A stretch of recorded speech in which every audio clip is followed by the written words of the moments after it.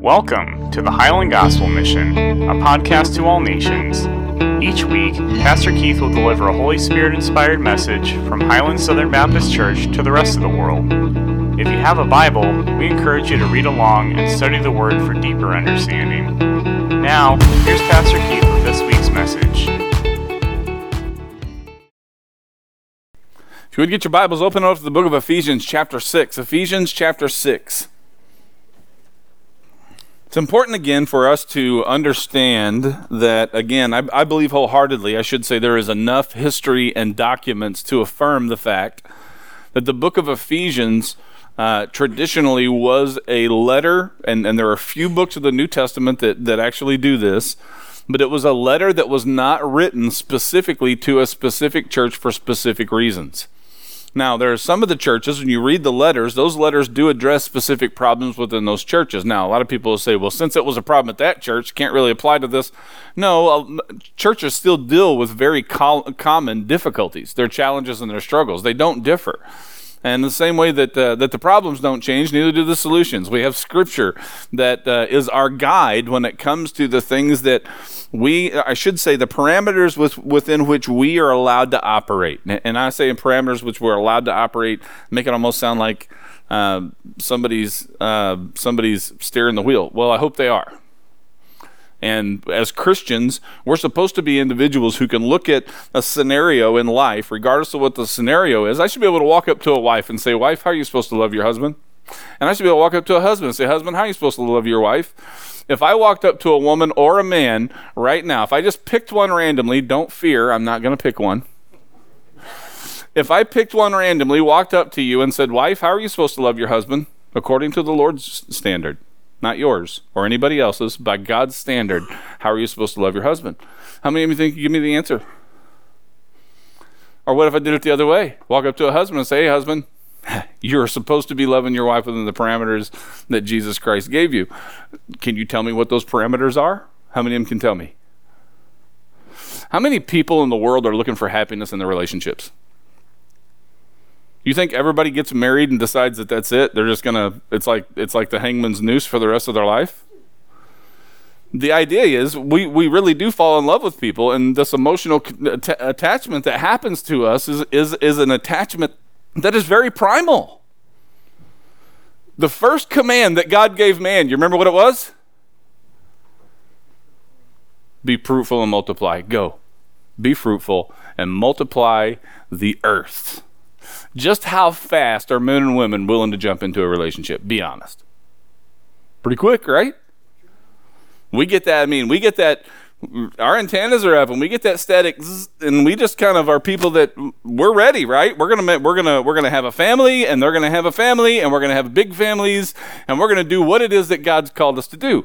Well, as human beings, we naturally deviate to the parts that God created us for, but how many people can actually say, I do what God tells me to do, and here's why?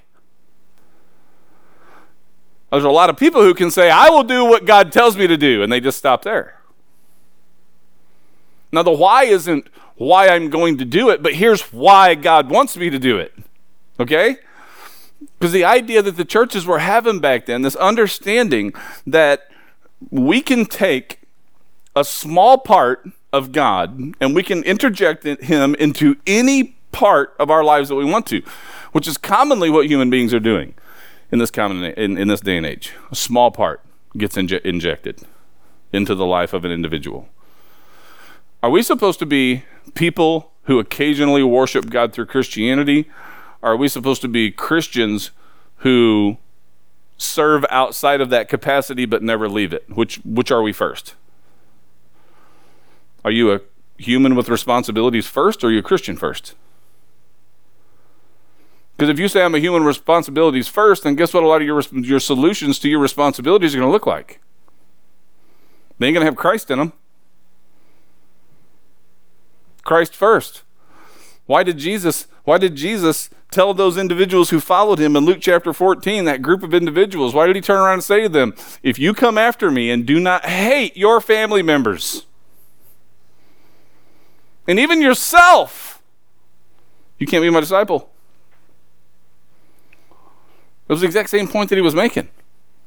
Now, this being a letter that could be sent to any church and it be read by any church, and most of the manuscripts that have been found of this passage of Scripture, they do not contain the word Ephesus. A very small minority of the manuscripts that have been found contain the word Ephesus. Ephesus isn't anywhere. And it was because that letter could be written and sent to a church, and boom, it applied. It wasn't situated according to the church's problems. It was just a model by which people could understand how to live. This is why if you go back in chapter 5, starting with verse 20, it deals directly with relationships. Not only the relationship between a husband and a wife and a husband, but the relationship between Jesus and the church. All of that's summed up in 20 verses at the end of chapter 5. And it's simple. It is there to help us understand how life at its fullest is attained. That's what it's there for. How many women do you suppose at any point in their life expect their husband to act like another woman?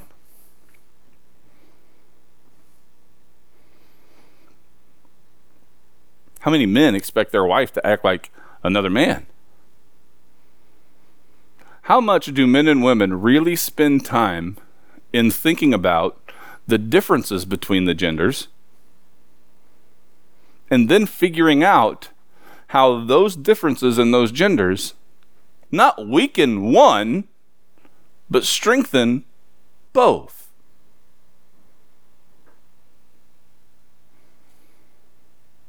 It's pretty simple. I'm the guy who decides that I don't need the instructions. Used to tell a story a long time ago about a microwave cart. We bought our first little mobile home, and I put that microwave cart together, and I got all the way to the end and realized I put one piece on backwards, and the only way that I could put that door on was to push it in. So me, being the man who I am, with OCD and ADHD, I just put the door in the cabinet and left.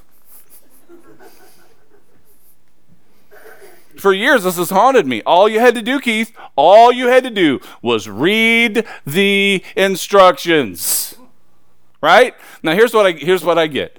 With everything pertaining to life, and I'm talking about people's happiness, their relationships, the way they raise their kids, the habits, everything in life. Where do we find the solution to this? It's exactly the same. Our sufficiency is in Christ. Christ's sufficiency is in us. Until the day that we decide that we are going to do everything that we can to read the instructions that He's given us, that is the key to life at its fullest, and that we're going to make that the priority in our life. People ask me all the time, they say, well, man, how'd you get away from the drugs? I like the Jesus high more. I don't know how to tell you. I have people say it all the time. I've had people get on to me before. You can't use Jesus in that context. But I don't know how else to use it. How else do you explain that when you're looking for something to satisfy particulars in your life, that we find excitement in so many things, but never fulfillment until the day that we find Christ? Now we have a peace that fits everything. And we know this. Down deep, we know this to be true. Because if we've been there, we've reaped the benefits from it. You've felt the peace that passes all understanding. You've felt the strength when you were under so much pressure. You've seen God move in your life and in other people's lives. Does He really need to prove that He exists? Does He? And I don't care where you are in life. You could be living life awesome. If you're living life awesome without Jesus, it's not as awesome as it could be. See, the problem is we've turned it into work. We've just turned it into, listen to God because He's God. Just do what He says. It's that simple. But it's not that simple, and I'm about to show you why. You want to see the heart of God? Look beyond your own hard shell. and you'll see the heart of God. He's not a guy standing there with a reed ready to beat you over the head every time you make a mistake. It's not who he is. It's who this world's made him out to be, but it is not who he is. And I'll prove it to you. How many of you deserve to be alive today if he was that kind of a God? I'm not saying that God's never disciplined me, but he's never taken me out. And I'm worthy of that. I know I'm worthy of that. Just like I told all you guys, made you take that uncomfortable trip back in that little corner last week. I have one too. Don't be surprised. I'm a human being. I have a past. God says, look, if you want life at its fullest, if you really want to be happy, if you really want to understand this relationship and see what this relationship is about, then all you have to do is look. All you have to do is look.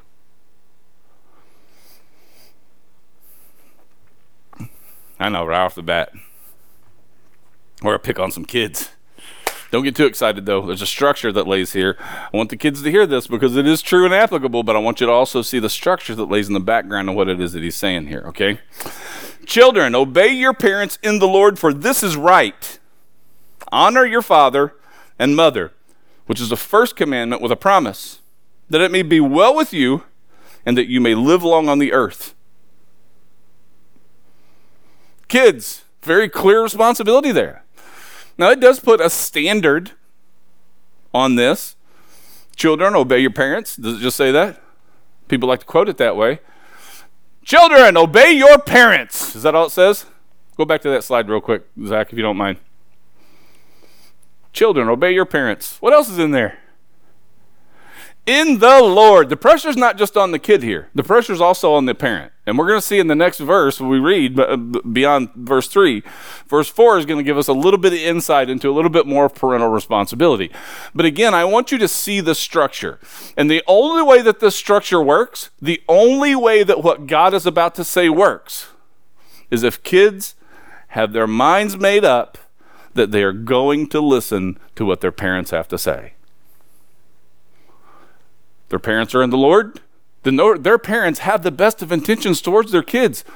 We wouldn't tell our kids they couldn't do something without us being worried about a threat of some kind. We wouldn't tell them they could do something unless we thought that it was something that was going to promote growth in them. We are very determined and intentional when it comes to what our kids can and can't do.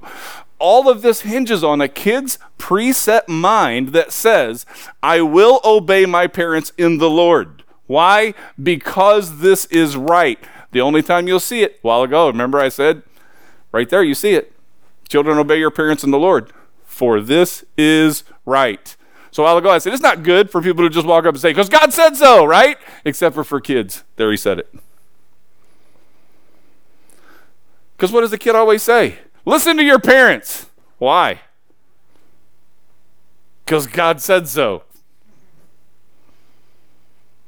Yeah, but why? For this is right. And anything other than that is wrong. This is right.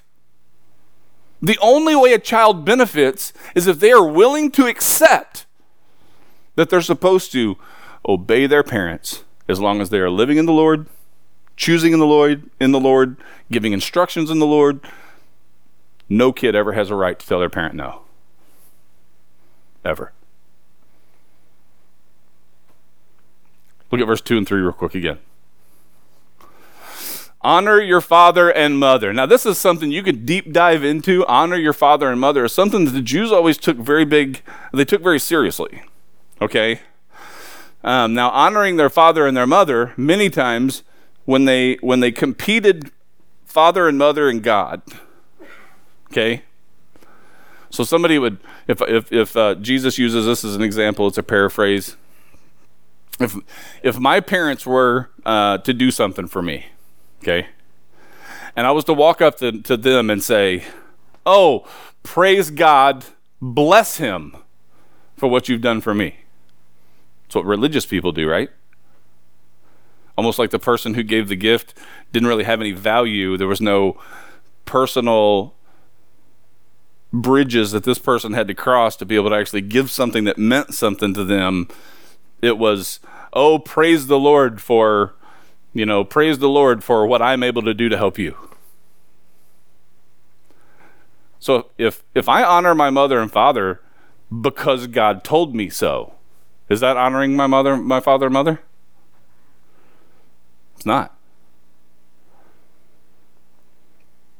Do you think that God's okay with me honoring my mother and my father over him in some areas of my life? What did he just say in that last verse? Children, obey your parents in the Lord. He gives you some of this, folks, just like he's going to give it to all of us. You don't deserve any glory. The glory you deserve, you will get, and Jesus will be the one that'll give it to you. This is the same way. It's the same thing. Honor your mother and your father means that your mother and your father have worried, they have labored, they have sweated, they have bled, they have put themselves in harm's way multiple times throughout their lives. Do you need to thank God for what your parents have put an effort into? You can thank him for giving you the parents you have. But you know what he expects? He expects you to honor your mother and your father with the honor that they deserve. Why? Yeah, they were doing it for the Lord, but if you're a Christian, what do you not do for the Lord? This is why Jesus is the one that's going to come along and say, your mother? Yep, sleepless nights. I've seen you sacrifice. I watched you go above and beyond to make sure that your kids were cared for, that they had what they needed, that they were taken care of. I've seen you do it. It is a slap in a mother or father's face for a kid to say, oh, what God gave me, that's how I got to help you. And God don't like it. I'll prove it to you in Scripture. He don't like it. He's, that is not honoring your mother and father. That is you cheapening what it is that they've done for you. That's you cheapening it. In other words, what's attention is he turning to this? It's relationships. Children, where are you at on totem pole? Low man. So you just get to listen. Right? In the process of listening, you make sure that you don't do it like a robot, but you're actually paying attention to what your parents are doing for you, what your parents are sacrificing for you, what your parents are trying to model to you, what they're trying to teach you. Because any kid who believes that a Christian parent will teach them things that cause them harm has no idea what a Christian parent even is.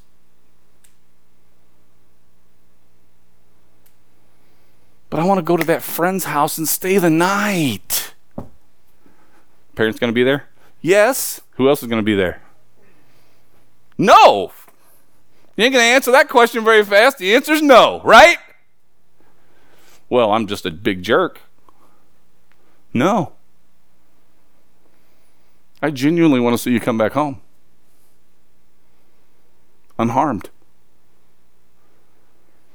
As individuals within these relationships, we have responsibility, and those responsibilities, the better we are at carrying those responsibilities out, it's just like I said last week. We get to choose what kind of a church we're going to be.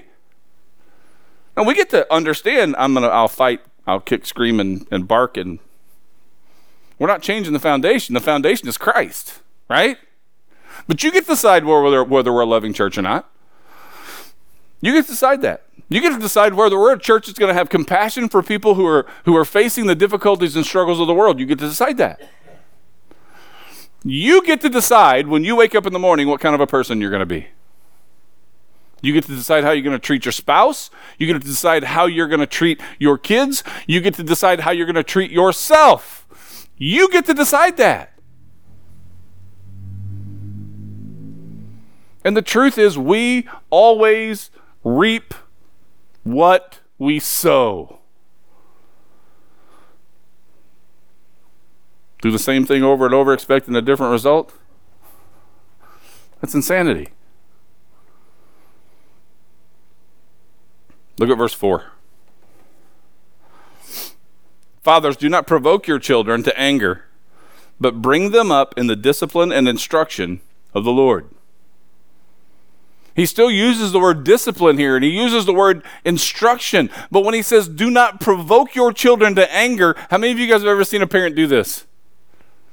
They just ag and poke. And the kid becomes really angry. It's not teasing or joking around anymore. The kid becomes really angry, and they keep getting poked and keep getting poked and keep getting poked. What are you driving a child to? Absolute uncaged fury is what you're driving a child to. Now, don't get me wrong. Are children supposed to obey the parents in the Lord? And are there consequences for those actions? There are. But what's he saying here?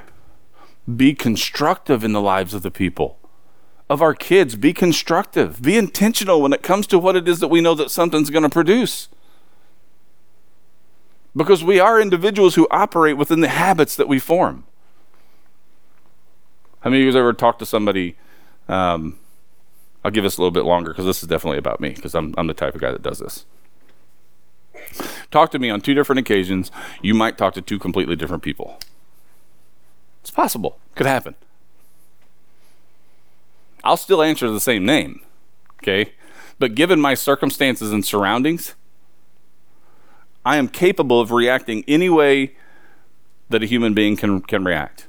The only thing that separates me from anyone else is the question is what my emotional state is about to provoke in me going to provoke me to do something that is negative in the life of somebody or myself, or positive in the life of somebody or myself? And sometimes, you know what this means? It means sometimes you got to just swallow that crow, all right? You don't get the I told you so's. You don't get the arguments from your own side. Somebody has to be the bigger person. And the bigger person is always defined by the one who is working towards a solution that is positive. God doesn't give anybody instructions to destroy people. If anybody looked at the history of the church over the last even 40 or 50 years, there's no reason under the sun that people wouldn't think that we don't just beat everybody inside the church who makes a mistake. Because that's who the church is. Stand up and tell people this is what you've got to do, and this is the list of things. No, that's not what it's about. Do you know why husbands? Do you know why God wants you to love your wife? Because you're responsible to do it first. And I can promise you this: you truly love your wife, what's she going to do back? Boy, women, a lot of women have a problem with that whole submit word. But every woman that I've ever spoke to about that word submit, when I asked them this question, if you had a husband who was led by the Lord, who treated you the way that Jesus expected them to, would it be easier to submit to him? 100% of the time, the women will shake their head and say, you had better believe it. Men, you're the key. You are the key to a great marriage relationship.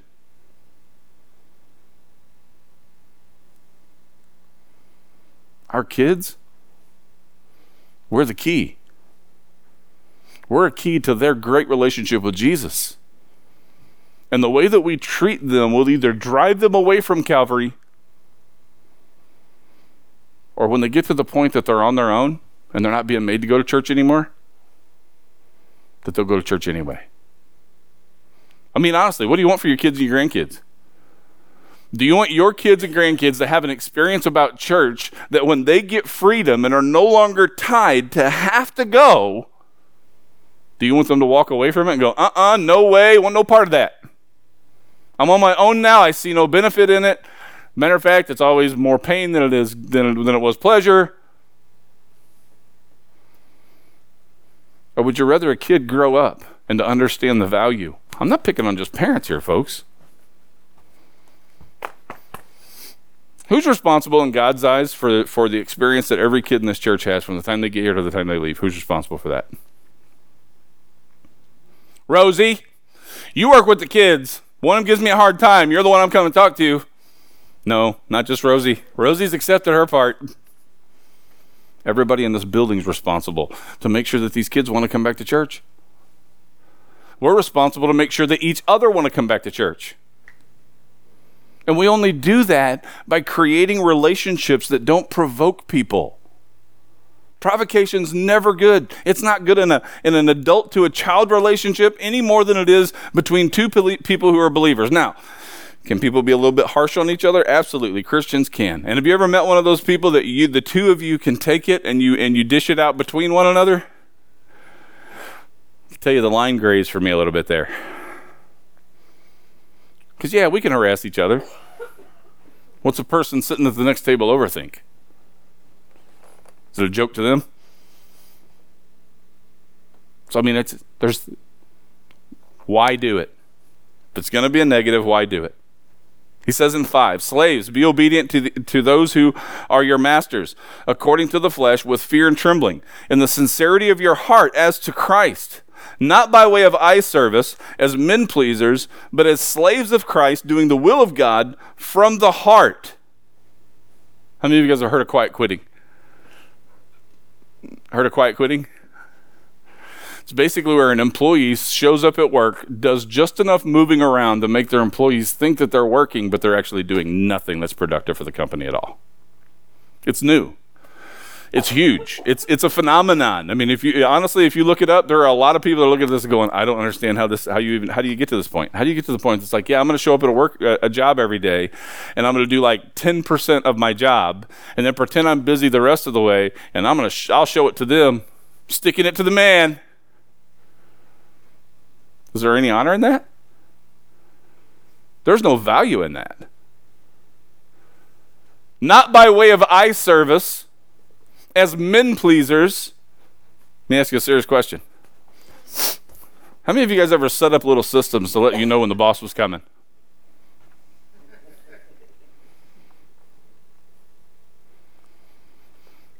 If we set up little systems to let us know when the boss is coming, what are we doing?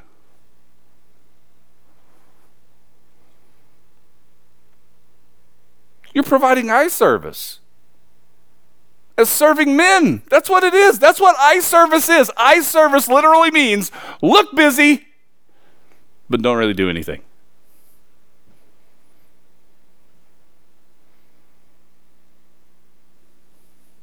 Even being a slave. And he nails the point with this. But as slaves of Christ, doing the will of God from the heart.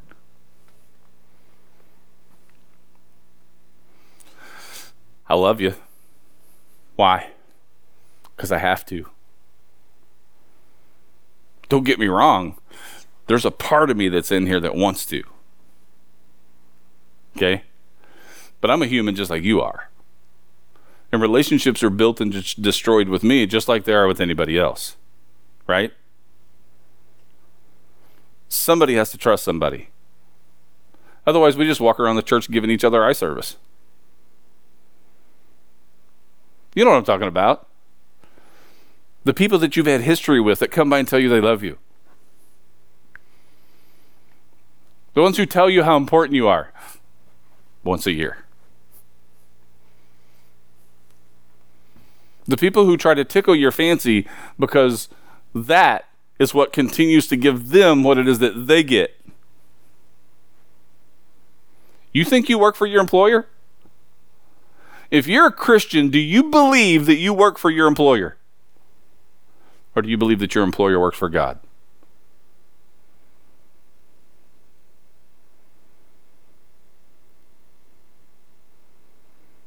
He's the one that set the system up. What in the world problem could he possibly have? What problem could he have with somebody sticking it to the man? It's ungodly. What good has ever come from somebody sticking it to the man? All it does is makes the man angry. And then he turns around and does something that makes the people angrier. And then they're going to turn around and do something that makes the man angrier. And then where does the will of God end up in all of it? Lost. Ends up lost. We become an emotional mess in the relationships that we're a part of, that so much of an emotional mess that we lose focus even on how much our imprinting on our own kids can affect their lives and their futures. And it's okay to be busy. It's okay to occasionally get scatterbrained, but if you want to live this life in Christ, it's life at its fullest, then we've got to learn how to communicate with one another. We've got to learn how to be positive within the building up of each other. Not that we haven't been, but I think we could take a lot more advantage of the opportunities that are in front of us. Verse 7 says, with goodwill, render service as to the Lord and not to men, knowing that whatever good thing each one does, this he will receive back from the Lord, whether slave or free. I want you to read that again. This is a promise. This is a promise. Whatever good thing each one does, this he will receive back from the Lord, whether slave or free. Every good thing that you do in your life, you get back. God's going to give it to you. Doesn't it say that? Does it not, word for word, say that? And is it a promise? Is there any conditions attached to that? It says knowing that. What does that mean? Common knowledge. Knowing that whatever good thing each one does, this he will receive back from the Lord, whether slave or free. What does he mean by whether slave or free? Be a pain in the butt? Guess what you're getting back from him? That's what that means. You don't do good, you don't get good. If you don't get good, what is that?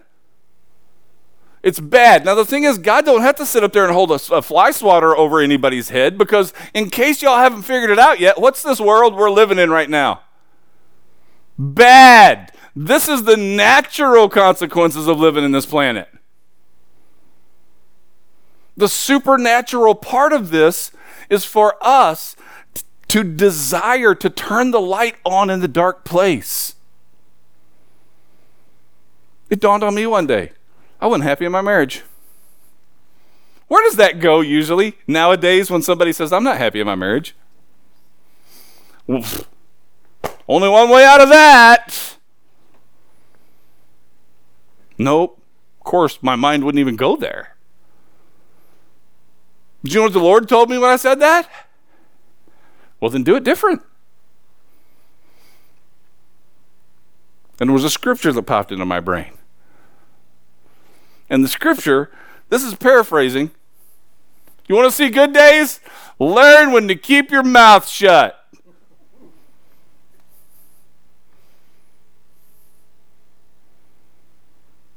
Because the fact is, we are scatterbrained, and there are so many justifiable reasons for it. And once in a while, we need to be tethered back and anchored to Christ and to be shown what it is that's actually important in life. Because the only way that we are really willing to do whatever it takes is if we are convinced that what it is that we're doing is worth it. It's that simple. I'm sure I'm going to preach more sermons in this particular passage of Scripture. But if you leave here knowing that whatever good thing each one does this, he will receive back from the Lord. Just how much does that apply to? Could it be that whatever good thing that he does to his wife, whatever good thing that parents do for their children, whatever good thing that people do for strangers, whatever good thing that, how many good things are we talking about here?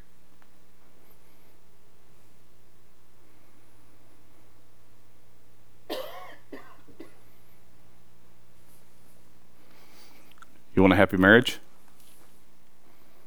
Be good to your wife. Be good to your husband. You want strong kids? Grow up to be strong adults? Be good to them. That doesn't mean be easy, but it does mean be good. Why? Because this really is what this is all about. I depend on you like you should depend on me. You bring something to the table, and I bring something to the table too. But the question is what you bring to the table and what I bring to the table enough for us to commit to one another? Because that's what I need. It's not enough to say I will, I need commitments. By that I mean, if you're going to be a Sunday school teacher, be here on time. If you're going to sing in the band, practice is at 8:30. Be here on time. If you're going to serve in any capacity, be here on time. Why? You don't understand just how important you are. When you're missing, it's felt. It will shake the whole structure when a person's missing. Something has to move out of place to keep the structure from falling. So we commit. Oh, preacher just turned out to work again, didn't he? Is it work? Because if we want to do what it is that we want to do for the Lord, and if we're being driven by the right thing, what is it that should be in our way that makes us think, maybe not?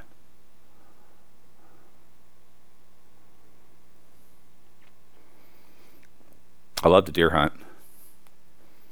Oh, used to not like having to get up to do it. Right? Man, but I really like deer meat. How often do you think I'm late to the woods? Doesn't happen. You know why?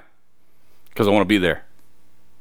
Now, I'm going to grant you that occasionally things that happen. We may oversleep. We may have, that happens to everybody, right?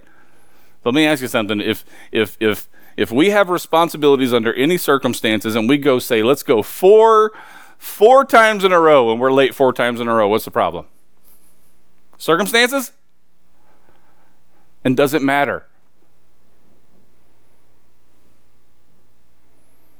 I feel bad if I'm late meeting somebody here at the church, because I know what the impact on that is. But just like last week, I said, this is what a church family is, and this is how church families become church families, and we get to decide what it is that we're going to be. You get to decide how good your marriages are. You get to decide how strong this church is. You get to decide everything about this church. You get to decide how this church spends its money. You can't just come to a business meeting. You get to decide all that stuff if you're a member of this church. So what kind of church do you want? Because if we're going to do a church, if we're going to have a church that's going to be established here, of a church that's going to actually mean and do something into the community, I don't need this here 2 weeks, gone 4. I know you're going through stuff, and I'm willing to help you get through those things. But I'm going to tell you now that if we as a church are going to grow and grow consistently, I need you at church, the church that God called you to. I need you here. I'm not saying be here every time that the doors are open, but I am saying we need some consistency, right? And I'm not being abusive to you, trying to push you to do this. I want you to understand that the model and the structure through which we operate as a church is a structure that depends on every person in it in order for it to function.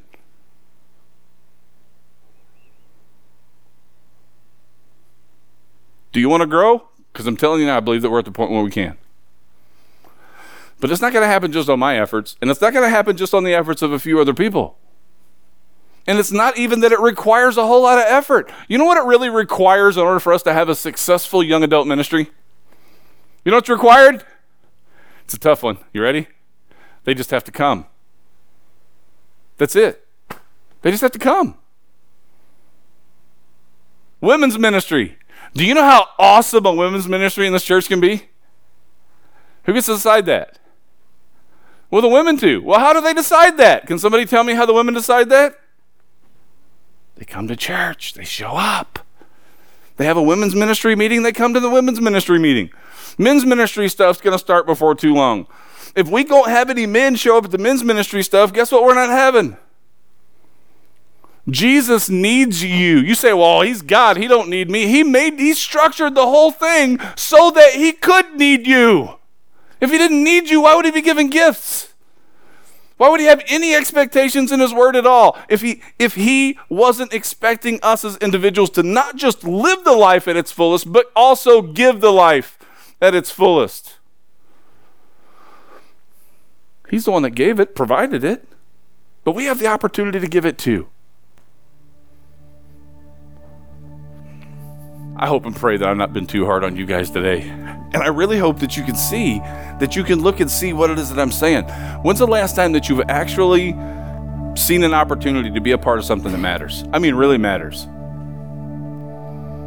Things that are actually earth-shaking and life-changing in individuals' lives. When's the last time you've actually looked at something and said, I want to be a part of something that splits the gates of hell wide open?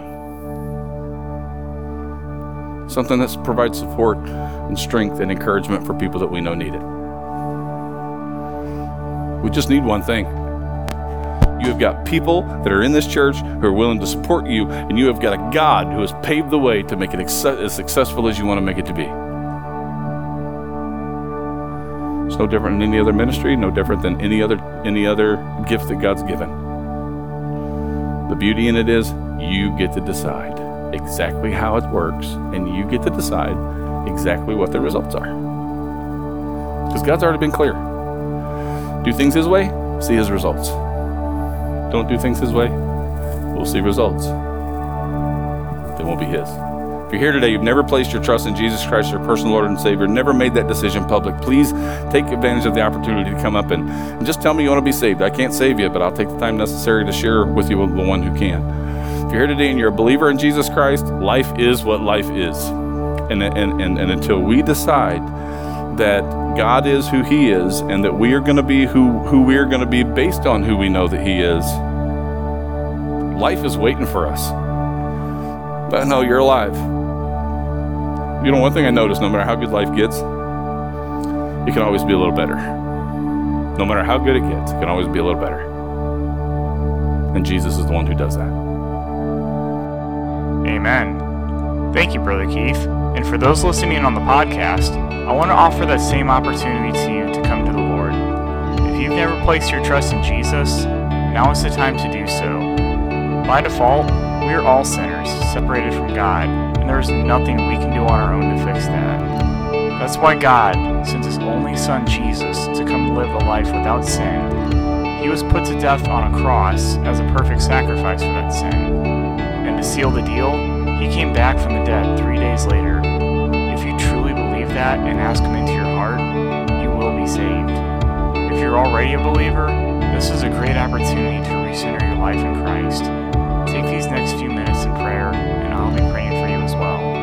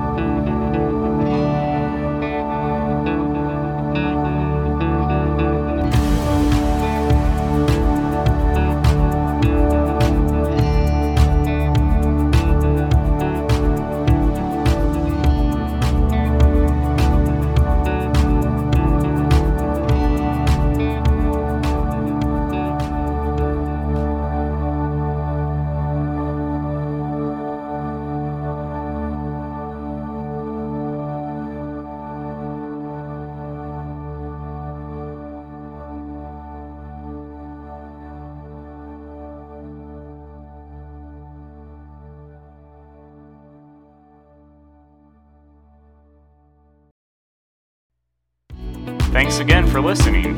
If you have questions about becoming a Christian, discipleship, or if you have prayer requests, you can visit us at facebook.com/Highland Southern BC. Have a blessed week, and go and make disciples of all the nations, baptizing them in the name of the Father, and the Son, and the Holy Spirit. The Highland Gospel Mission was produced by Zach Link, with preaching by Keith Perrin. Music provided by Pixabay under Creative Commons.